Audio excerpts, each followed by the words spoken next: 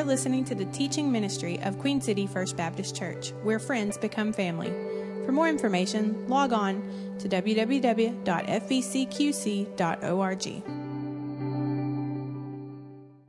If you have your Bibles this morning, go ahead and turn over to the book of Ephesians, Ephesians chapter 6.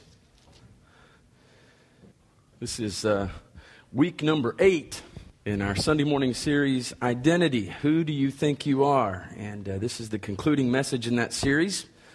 Lord willing, we'll start a new series next Sunday. I hope that you'll be here for that. I am super excited about the direction God's leading us in the days and weeks to come. And I've been excited about this series. I've been excited about the feedback I've received from some of you. Always good to know that God's using His Word and somehow, some way using me to proclaim His Word to impact change in your life. Please know that it works the same for me. God's done some amazing things in my life over the last 8 weeks through this series of messages. And we've been looking at some strong identity statements. We've been looking at some important words. We've been filling in a blank throughout this series of messages. I am blank. What you put in that blank is really very, very important. Understanding who you are is really very, very important. And again, Satan would love for you to be confused about what to put in the blank. There are a lot of different things you could put there. There are a lot of words that you could put in that blank that would leave you defeated. But there are a lot of words you could put in that blank that would help you understand who you are in Christ. Up to this point, we have filled in that blank with 7 key words. And what I've done is a bit of a mashup. We were at Tiger Tunes at Ouachita Baptist University on Thursday night. And it was a really, really cool event. And they, at one point in their program, they did a mashup of songs through the years. It was the 35th year for Tiger Tunes there. Big fundraiser for their scholarship foundation, and it was really neat. So what we're going to do this morning is we're going to do a little identity mashup of the 7 words that we've used thus far. This may look like a run-on sentence to you, but it's a strong identity statement, and I want you to see it all together. Here it is. I am a created, forgiven, secure, new, adopted, afflicted, and loved child of the King. Isn't that awesome? Isn't that awesome? I mean, that would be worth writing down. That'd be something you'd want to hang on your bathroom mirror so that you see it every morning. I am a created, forgiven, secure, new, adopted, afflicted, and loved child of the King. Those are some great truths. We're not going to go back and review everything that we've learned thus far in this series, but I do want you to remember some very, very important truths. Always remember that your identity is not achieved, it's received. One of the ways that Satan will keep you defeated is to have you understand and to think that your identity is achieved. And so you've got to set out to do something in order to find who you are. He says what you do determines who you are. God says who you are determines what you do. And anytime you get those two things confused, you're going to be headed toward frustration and defeat because you can never do quite enough. You can never quite get to that point where you feel like you've achieved what you need to achieve in order to be who you think you need to be. It starts with who you are and who you are in Christ. I am a created, forgiven, secure, new, adopted, afflicted, and loved child of the King. And because those things are true, today our identity statement is this: I am victorious. I am victorious. Now, again, I can assure you, this was the title of the message long before the Longhorns beat the Sooners on Saturday, okay? I did not change my message to accommodate. This is the direction we were going all along, okay? I want you to understand that in Christ, you're victorious. The Bible says that we are more than conquerors through Him that loved us. More than conquerors. So I have to wonder, why is it that it seems so many Christians are living defeated, downtrodden, depressed kind of lives? I think a lot of it has to do with the fact that they don't really know who they are in Christ. They haven't come to understand that they are created, that they're new, that they're forgiven, that they're secure, that they're all of the things that we've been looking at, they're loved. When you realize all those things and you begin to live out of that identity and those things mark and indicate who you are in Christ, then you understand the victory that you have in Jesus. I love the fact that we sang that this morning. Victory in Jesus. Now here's something that you've got to understand in the context of this morning's message that we've got to know. We need to know that it's not just God and us. It's not just God and us. There's a third variable that we absolutely have to factor into everything, and that is Satan and demons. Now, some would say, oh, time out, Pastor. Are you kidding me? I mean, that's old school doctrine right there. I mean, that there's really a Satan and demons. I mean, we live in a day when through psychology and through explanation and through a resistance to the supernatural, people don't even believe in Satan. I mean, come on. And so what we do many times is we turn Satan and his demons into these fictitious cartoon type characters, mythical parts of some historical narrative. And they're the stories that we tell and the fairy tales that we enjoy, but certainly they're not real, right? A number of years ago when I was doing a lot of student conventions, I would sometimes preach a message called Secrets That Satan Doesn't Want You to Know. And many times to start that message, I would ask the question, what do you think of when you think of Satan? I can't tell you the number of times. It doesn't matter where I was preaching, in the Northwest, Northeast, the Mid-South, Western United States, wherever I was, at least somebody would come up with a similar answer, and it sounded something like this. Well, he's the guy with the horns and the little pitchfork and the tail, It's that little cartoon character that many people conjure up when they think of Satan. And as long as that's all we see Satan as some kind of little cartoon caricature, he sits on our shoulder and says, steal the cookie, man. If that's all that we see Satan as, then he loves that. I'm convinced he loves that. He loves for you to think of him as just a little mythical cartoon character. And when it's all said and done, he's really just harmless. This is incredibly important. You've got to remember, you've got to understand the world is not the way that it should be. There is also God's enemy. That's why Peter said, be sober, be vigilant, because your adversary, your enemy, the devil, like a roaring lion, walks about seeking whom he may devour. That's pretty serious, straightforward language, isn't it?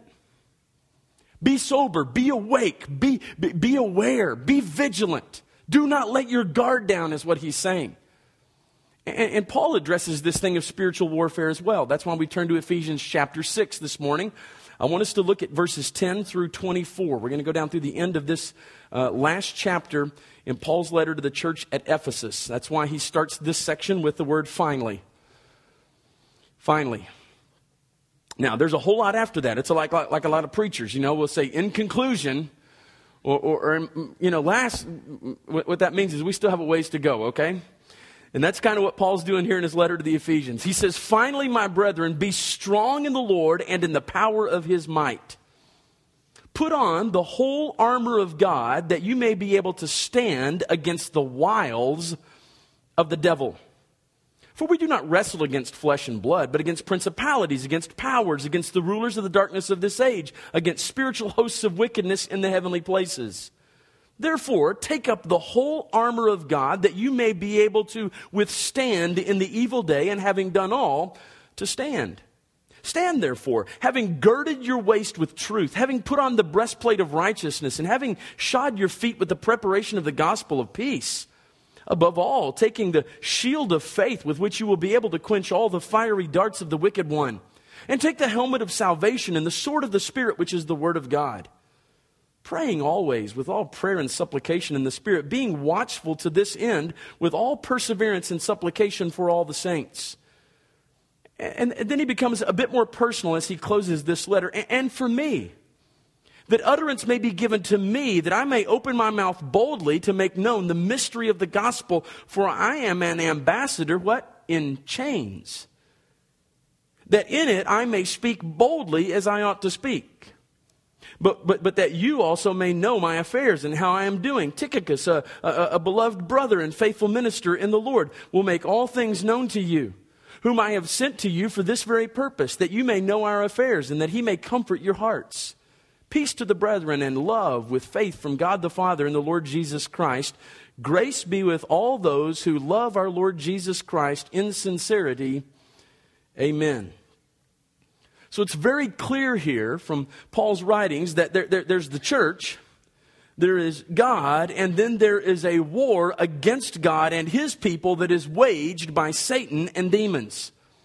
Understand this, Jesus loves us. Jesus loves us. It's one of our identifying statements. I am loved. Jesus loves us, but you've also got to understand Satan hates us. Satan hates us. Jesus has plans for us. Satan has plans to oppose us. Jesus in every way desires to bless us, but Satan will in every way seek to undermine that blessing. It is all out war. It's war. It's not like some friendly game of Red Rover. It's not, no. It's absolute war. That's why we call it spiritual warfare. And I think the reason a lot of Christians live defeated lives and are constantly battling these things is because they don't fully understand the severity of the situation. They don't understand it is war. I hope you know that this morning. Most Christians don't. We live in a therapeutic culture where God is reduced to some kind of life coach who came along to ask you what you want and to give you what you want and to give you tips and to give you tricks to do a better job and to live for your glory and to be what you want and to get what you want and to do what you want. And in that way, it's absolutely demonic. It's that cosmic bellhop concept of God. God exists to make me happy. That couldn't be further from the truth. I'm not saying that God doesn't want you to be happy.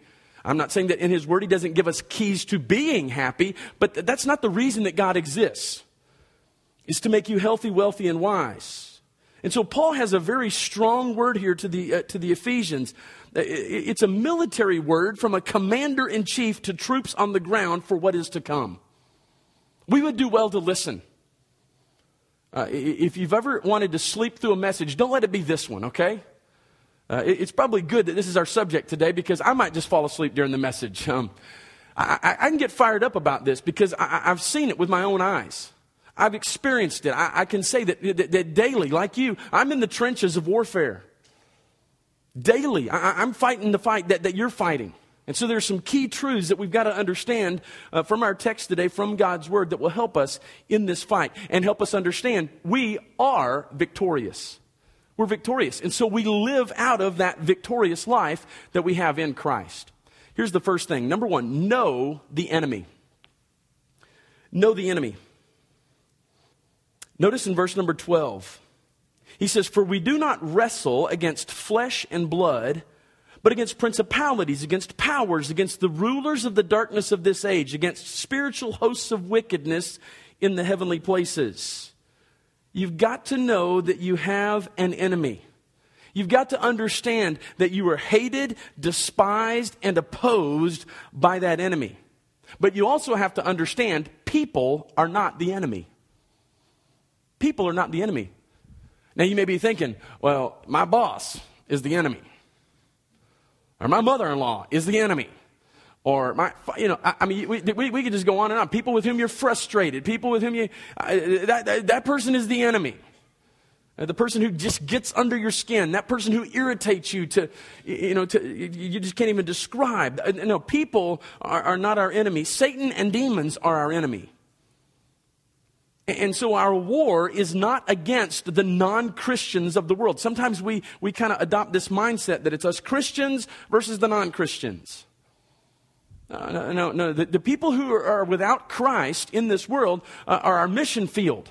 That's why we always say, those with Christ, every heart with Christ, a missionary. Every heart without Christ, a mission field. So the non-Christians are not the enemy. Now, I'm just like you. I can watch the news. I can read the newspaper. I can see things going on in our world today. And I think, my God, can it get any worse? And if you understand the battle between righteousness and unrighteous and all those sort of things, you can quickly transfer that to it's Christians versus non-Christians. It's us Christians versus that crazy liberal judge that says we can't pray in Jesus' name. He's the enemy. No, he's not. He's not the enemy. All right, our war is not against those who would disagree with our biblical faith. Our war is against Satan and demons that have taken people captive to do his will. And so the first thing in any fight is, well, who are you fighting? You remember when you were in I don't know if, I wasn't much of a fighter, but I can remember even in elementary school up into junior high, and I guess even some in high school, you would get, it'd start fluttering through the school that there was going to be a fight after school. Remember those? So-and-so is going to fight, And I remember one or two times that word got to me that so-and-so wanted to fight me. So the first thing I had to ask myself is, who wants to fight me? And the reason I needed to know who was because that would determine if I was going to show up or not, okay? Because if it was some dude that was bigger and badder than me, I'm not going to that, okay? I'm just not. I need to know who I'm fighting. First thing, who is it? That's going to determine how we handle this thing. I need to know who I'm fighting. And the same is true in spiritual warfare. The same is true on the athletic field. I mean, the other night we were over playing at Prairie Land, Queen City versus Prairie Land there. And I looked up in the stands in one little section, there were the coaches from Mount Vernon. Mount Vernon had an off week. And so they had come to scout their enemy. A team that they were going to play within a week or two, I guess. What they wanted to know is, hey, what do these guys do? What are they going to throw at us? What kind of run game do they have? What kind of offense do they run? What do they do on defense? What are some of their tendencies? They wanted to know their enemy. When I was coaching high school basketball, it was really good to kind of know what my opponent was going to throw at us. Did they full court press from the get-go?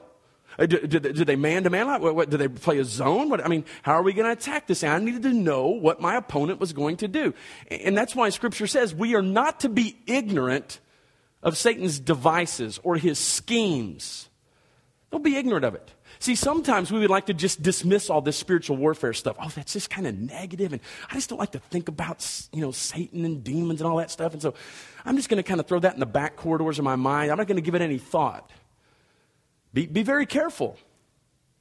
Because Scripture says we should not be ignorant of his schemes. Understand this. Satan was created by God. All right? So he's not God. We know that. He's not equal to God. And you need to know this. He doesn't share all of God's attributes. Sometimes we mistakenly think that, well, he's omniscient. He knows everything. No, he doesn't. He's omnipresent. He can be everywhere all at the same time like God. No, he can't. He doesn't share all of the same attributes that God does. And so Satan doesn't know everything. And so he's created. He's also fallen. He's rebelled against God. Remember, it was the ultimate identity crisis. He said in heaven, I want to be like God. And that's when he was cast out of heaven. And so he turned his back on God. He declared war on God. Now, understand this, though. He's very powerful. Very powerful. Okay, again, we sometimes mistakenly think that, he's this little toothless tiger out there, just kind of grinning at us. Rawr. No, he's much more powerful than you might imagine. He's been observing human history for thousands of years, so he understands how to read people. Demons are fallen angels, rebellious angels who joined him in his war against God. They are real. They're real, and they're really at work in the world. You need to understand this. Under Satan's motivation is ultimately pride. That's one of his greatest tools. If we're not going to be ignorant of his devices, then we've got to kind of know what he does, how he operates. He uses pride. Satan is the most proud being in the history of creation.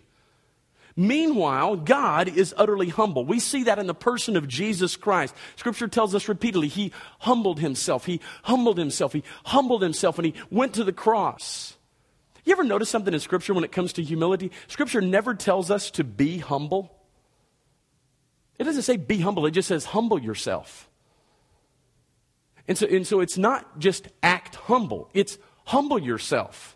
And Jesus set the perfect example in that. We see that in him. Satan has done such a good job in our day that an inflated ego is not considered a vice. No, it's a virtue. Independence is not a vice, it's a virtue. And Satan will in every way tempt and test your pride. He fell through pride. The angels who fell with him became demons. They did so through pride. And he will tempt you ultimately through pride. The lust of the flesh, the lust of the eyes, the pride of life. You need to know that he is real, that he is really powerful, that he is really at work. Now, here's an important truth to understand, though. You also need to know that we need to be careful not to make too much of him or too little of him. There's a balance here. There's some people who are just consumed with demonic activity and satanic oppression and all these things. And so, man, Satan and some demons behind every bush. And it's just like, and they want to try to blame Satan for everything. And every time they sin or anything, well, the devil made me do it and all that. You make it too much of the enemy. But the bigger danger for most of us is we make too little of him. Satan. He may tempt you. But you've got to understand, you're the one who sins. He may set an opportunity for you, but you're responsible for how you react to it. The language here is like that. It's combat. It's combat.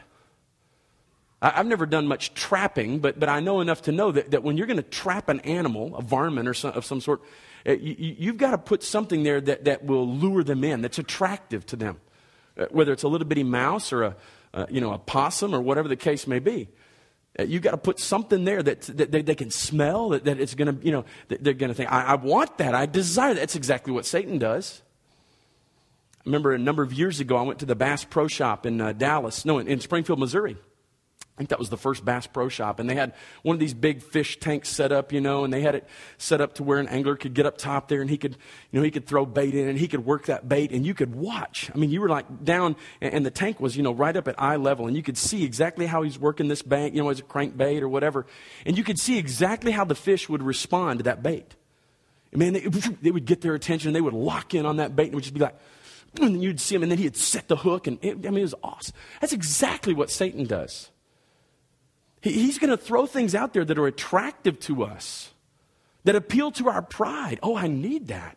Oh, I want that. That smells so good. That looks so appealing. Do you realize how that'll make me look to my friends if I have some of that? If I you know how much fun that'll be if I do that? I need some of that. All the while, he's waiting to set the hook. And the thing you've got to understand is Satan doesn't practice catch and release. It's not just fun and games to the enemy. He wants to destroy your life. He wants to render you ineffective for the kingdom of God. It's warfare. Ministry's like that. Serving Jesus is like that. Preaching the gospel is like that. Growing a church is like that. You say, man, this is hard. This is exhausting. Yeah, it is. I feel like we're going to run out of money. I feel like we're going to run out of energy. I feel like we're going to run out of opportunities. It's exhausting. It's absolutely exhausting. And I think some of you don't give and you don't pray and you don't serve because you know it's going to be a fight. And you're not up for it. You're not willing to roll up your sleeves and do warfare. So you just stand on the sidelines and you cheer and perhaps criticize those who are at war. Know your enemy. Know your enemy. Be sober. Be vigilant because your adversary, the devil, like a roaring lion, walks about seeking whom he may devour. Know the enemy. Number 2, know the king. Know the king. Not only do you need to know who you're fighting, you need to know who you're fighting for. You need to know who you serve. You need to know what side you're on. And if you don't know who you fight for, you're probably not going to fight well. He says it this way, if you look back to verse number 10. Finally, my brethren, notice this, be strong in the Lord and in the power of his might. His might.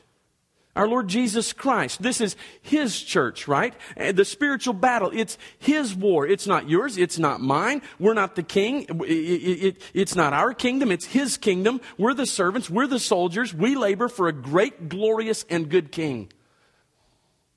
And so he says, be strong. How? In the strength, in the power of his might. Jesus is going to need to give you his strength because yours won't do. Yours won't do. We often hear people mistakenly, they think they're quoting scripture and they say, the Lord will never give us more than we can bear, more than we can handle. Yes, he will. He will often give you more than you can handle, so you are forced to rely upon him. What the verse actually says is you will not be tempted in such a way that you cannot possibly resist it. That's what it says. But quite often, God will put things upon us that we can't handle in our own strength, so we have to rely upon Him. It pushes us toward Him. We talked about that in the afflicted message. That's one of the reasons for affliction, is to drive us to the Word, to drive us to God in prayer, to drive us toward fellow believers. That's what it's all about. So we don't have the strength in and of ourselves to fight this enemy. You can't serve Jesus for a lifetime without Jesus' strength. You can't love your spouse for a lifetime without Jesus' strength. You can't raise your children for a lifetime without Jesus' strength. You can't be a faithful church member for a lifetime without His strength. You can't be a faithful Christian leader without His strength. It's His war fought in His strength, and it is ultimately the person, the presence, and the power of the Holy Spirit that we must have. Know the King. And all God is asking you to do is what you cannot do. That's all He's asking you to do. Have you ever felt that way? I mean, you're like, God, you're asking me to do something I can't do. And it's like, good. Now you're clear on the orders. Now you're clear on the orders. I'm asking you to do something that you, in and of yourself, by yourself, you can't do. You're going to have to rely on me. You're going to have to trust me. So how am I going to get this done, Lord? By my power. By my power. That's why Scripture says we are more than conquerors through Him who loved us and gave Himself for us. So this is not positive thinking. This is not Christians gritting their teeth and flexing their muscles and showing Satan who's boss. No. He already knows who's boss.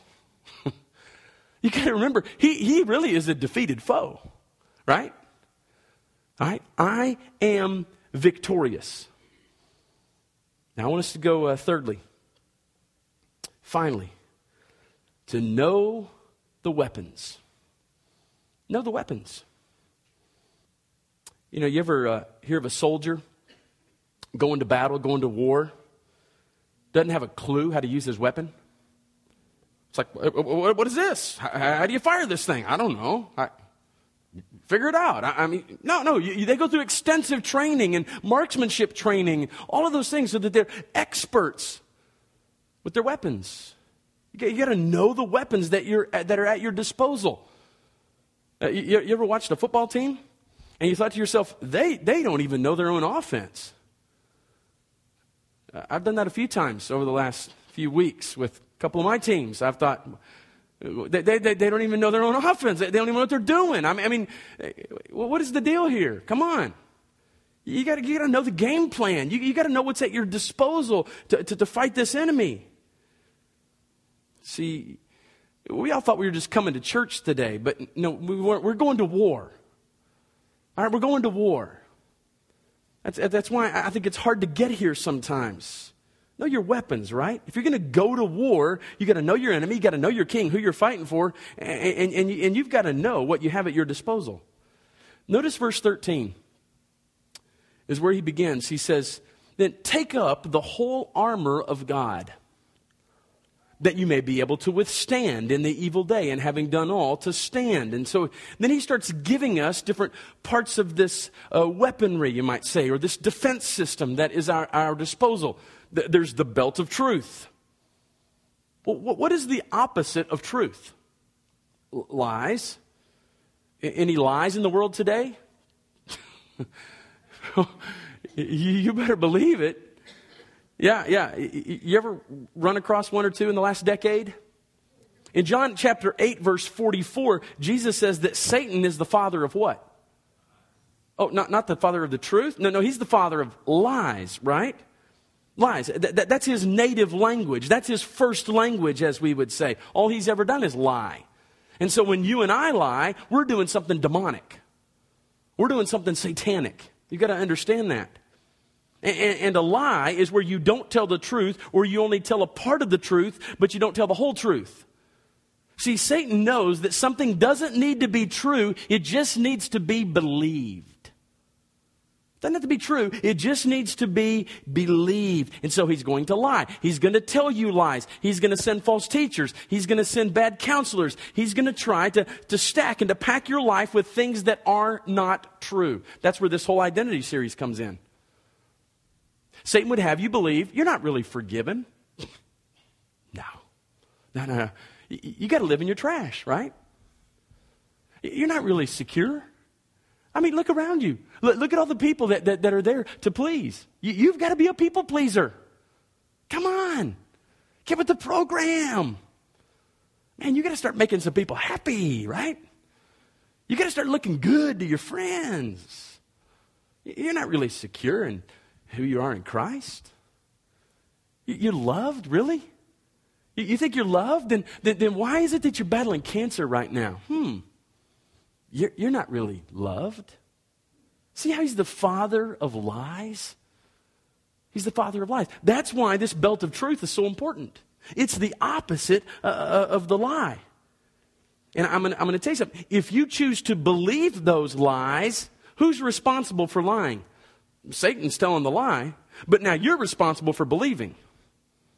It could be lies about God. It could be lies about yourself. It could be lies about people in our church. It could be lies about leaders in our church. It could be lies about the Word of God. It really doesn't matter. That's where Satan really, I mean, you go back to the earliest pages of Scripture, and what did he do? He was telling lies about the Word of God, wasn't he? Casting doubt. That's how he operates. So you got a decision to make. Will I live in light of his lies, or will I live in light of the truth? Will I choose to put on the belt of truth? What are you going to do? Then he talks about the breastplate of righteousness. You ever been tempted? Anybody? Yeah, we all have. I've been tempted a time or two. Was Jesus tempted? Yeah, Luke 4, Matthew 4. Satan comes and tempts Jesus. Hebrews chapter 4 tells us we do not have a high priest who is unable to sympathize with us, but was tempted in every way like as we are, yet without sin. So you'll be tempted. But you don't have to sin, especially if you're wearing the breastplate of righteousness. And that is saying, you know what? This temptation has now provided for me an opportunity. I can either resist it, fight it, defend myself from it, to use the language of the armor. It doesn't have to penetrate me. It doesn't have to harm me. Or I can welcome Satan and his temptations into my life. That's why the Bible says we shouldn't even give the devil place. Don't even give him place. Don't even entertain a conversation with him. Okay? Don't go there. Satan would love for you to think that he just wants to, let's just dance a bit. Come on. It'll be all right. It's harmless. Let's play games together for a little bit. Let's bargain just a little bit. Don't play with the devil because he doesn't play fair. He's out to get you. So beware. Don't play with the devil. And so you can, by the grace of God, through the power of the Holy Spirit, choose to walk in righteousness. This is very important. Jesus died for your sin. He gave you his righteousness. Remember the great exchange? Where I exchange my sin, my wickedness, for his righteousness? So are you going to live out of that righteousness? That's your identity? And so when you're tempted, you don't have to give in to sin. I'm amazed at people who think Satan made me do something. Satan can't make you do anything. He doesn't have that kind of... That's why Scripture says, greater is he that is in me than he that is in the world. That's a cop-out. That's a cop-out. If you're going to give in to sin, give in to temptation, and just go, well, the devil made me do it. Like old Flip Wilson, remember years ago? The devil made me do it. No, the devil can't make you do anything. Now, he'll give you plenty of opportunities, but the choice is yours. The choice is mine. What are you going to do with that? Are you going to put on the breastplate of righteousness and choose to walk in godliness and in righteousness, or are you going to give in to that temptation? What are you going to do? So when you're tempted, you don't have to give in to sin. You can live out of the righteousness that Christ has given you. You can live in holiness. And if and when you fall, if and when you give in to temptation, you can repent and come back and again clothe yourself in the righteousness of Christ. Wear the covering of the armor of his victory. Walk in victory. He talks about the boots of the gospel. Soldiers wear what? They wear boots, don't they? Yeah, not flip-flops, right? No. Don't ever see a soldier decked out in his military garb and is, ready for battle with flip-flops on. Huh? And here comes the flip-flop brigade. No. And never see a soldier in flip-flops. And so you never know when the enemy's attacks are going to come. And so you've got to always be ready. The readiness of the gospel. People who make the transition into ministry often struggle with this. You hear people talk when do I get some time off? Really, as Christians, I'm just going to be honest with you, and I understand practically speaking, everybody needs downtime and all that. But there's never a time as a Christian that you're like off duty as a Christian. You know, like where you like you wear your Christianity like some kind of coat and you take it off and you hang it up, you know, like Mr. Rogers or something. And then you wear something else, and so you're like really technically off duty as a Christian. No. The reason that many people give in to temptation is because they take time off as a Christian. They think it's a part-time affair. It's a matter of convenience. And so they will let down their guard. I'm taking a vacation. I'm taking a break from God. I'm taking a break from His Word. Are you kidding me? This is warfare. There's no time to take a break from God. There's no time to be a part-time, kind of in, kind of not kind of Christian. No, it doesn't work that way. No, he says, these are the boots of the gospel. This is the good news about our King. The reason that you would sleep with your boots on as a soldier is so that you can bring the gospel whenever there's an opportunity. You're ready. Man, good to go. That's what he's saying. And I want you to see that the Lord Jesus' life on the earth, it's like a soldier in war. The next time you read the Gospels, think of a warrior king trying to take enemy territory. That's what Jesus was doing. Religious people, opposition, demons against him. It's a battle. It's a battle. And Jesus then goes to the cross, and as a great soldier, he dies in the place of his entire kingdom. He dies to win the victory. You and I need to know that the whole story to understand our place is right there. Our enemy has been defeated, but he's not yet fully destroyed, not yet fully disarmed. There's still firefights and there's still a battle that rages. That's what it means to always be ready, sleeping with your boots on, ready to tell the gospel so that captives may be set free and come to know the Lord Jesus Christ and enter into his kingdom as citizens. The boots of the gospel. He talks about the shield of faith. It says to wear the shield of faith. And then it says this is to extinguish these flaming darts. Fiery arrows is the picture. So what happens if you ever watch these epic battle movies, you know, of years ago when they would use a bow and an arrow and they would set this arrow, they would have like a torch type thing on the end and it would be, dipped in some kind of a flammable material and man, they would shoot that flaming arrow and it would, it would ignite and it would, set the area on fire or whatever. That's where this shield of faith comes in. That's why we need this shield. And what warriors would do in that day many times is they would have these shields would be covered in animal skin and they would be soaked with water. They'd be quite heavy, actually. But whenever one of those fiery arrows would hit that shield, it'd be extinguished. The Bible says that we're cleansed by the washing of the water of the Word. And so Satan is daily like raining down these fiery arrows, these accusations, he casts doubt, all of these different things. He wants to dredge up your path. Those are like fiery arrows. Just shoot, shoot, shoot, shoot. What are you going to do with those? Well, if you're taking up this shield of faith, then you can extinguish those fiery darts, is what Paul is saying here. But you've got to have the shield of faith. So what have you got to do? He says you got to hold up the shield of faith. You say, no, I don't believe that, Satan. I know what this fiery dart's all about. You're trying to make me think that that's who I really am. Know what I've done? No, I'm holding up the shield of faith. I trust Jesus. I trust the Word. I trust the gospel. I trust the truth. I trust Him. And you've got to hold it in your own hand. You've got to have hold of this thing. The shield of faith. He talks about the helmet of salvation. Every good soldier wears a helmet. There's a lot of talk today about helmets and head injuries and all these sorts of things. And where they're always changing the technology to reduce concussions and all these sorts of things. Protects your mind. Protects your brain, your thinking, your decision making. You've got to keep your head on straight is what he's saying here. You're going to get rattled. You're going to get hit. You're going to get knocked around a bit. This is warfare. What he's talking about is the helmet of salvation. False teaching is going to come. False teachers are everywhere. They're everywhere. And he tells us that as prophetically speaking, when you look, there's just going to be more and more of them. They're going to be spouting out stuff that, man, at first and on the surface, it may sound pretty good, but at the heart of it, it's false. It's not true to the word. And so he says, make sure you've got the helmet of salvation. Who's the source of our salvation? It's the Lord Jesus Christ. If you do not have a personal relationship with Jesus Christ, you've not forsaken your sin and turned to the Savior, you do not have the helmet of salvation. You just don't. You may have some pseudo fake type. I remember when I was a kid, I had a Dallas Cowboys uniform.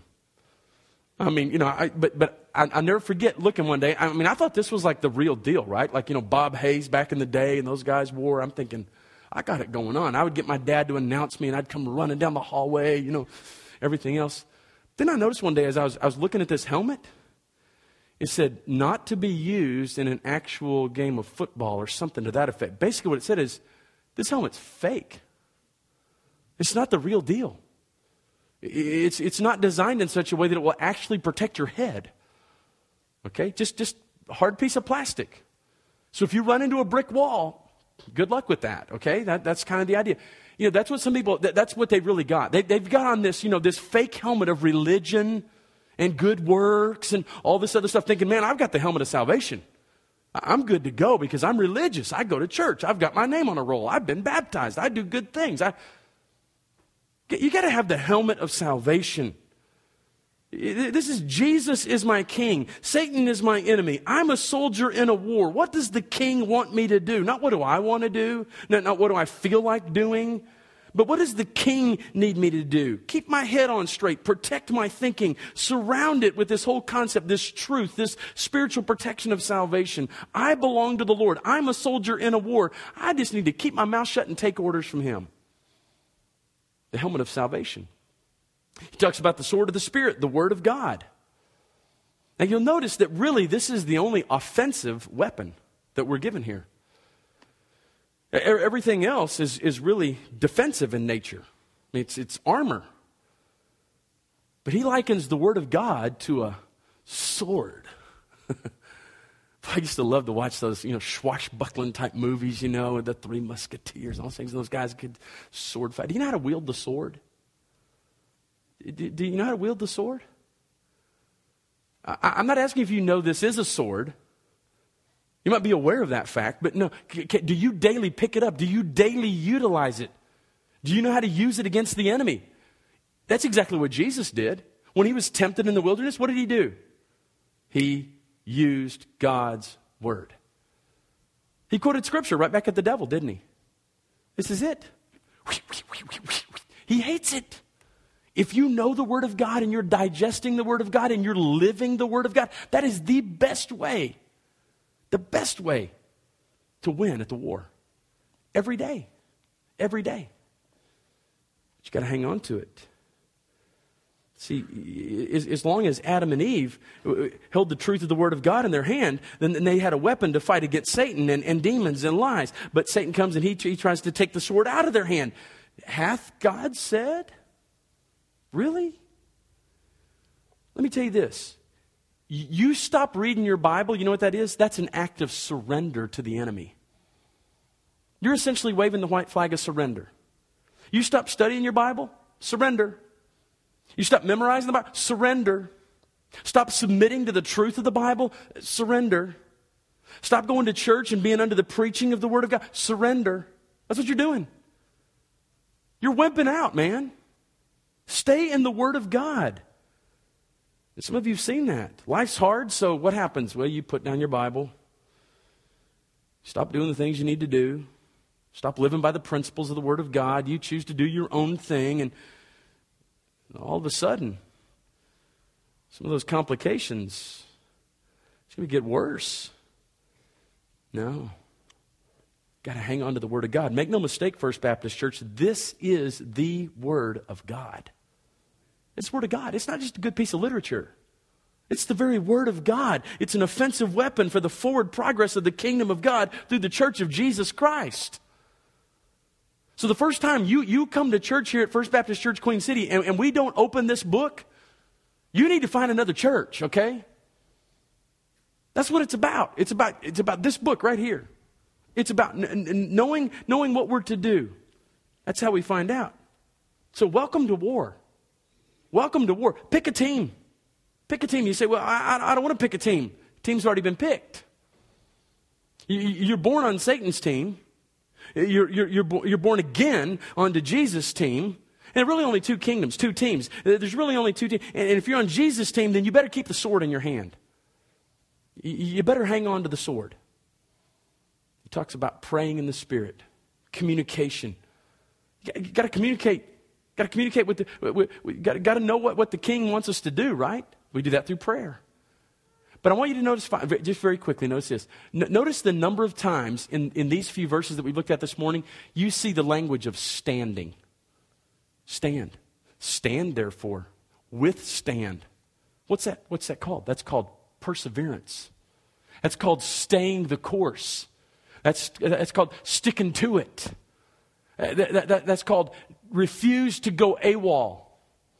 That's saying, I refuse to run and hide. I refuse to bury my head in the sand and try to... No, it's do battle. It's stand. Put on the full armor of God. Know the enemy. Know the King. Know your weapon. And know this. I am, in Christ, I am victorious. Victorious. Let's bow our heads and close our eyes for just a moment this morning. Sometimes we wonder, well, what's my job as a follower of Jesus Christ? Your job is to stand. Stand, therefore. My job is to stand with Christy and our 4 kids. It's not a temporary deployment. It's a lifetime assignment. I refuse to abandon my family. I'm going to stand. My job is to stand with you, First Baptist Church, Queen City, and to preach the Word of God and to take the shots that come. My job is to stand, to plant my feet firmly,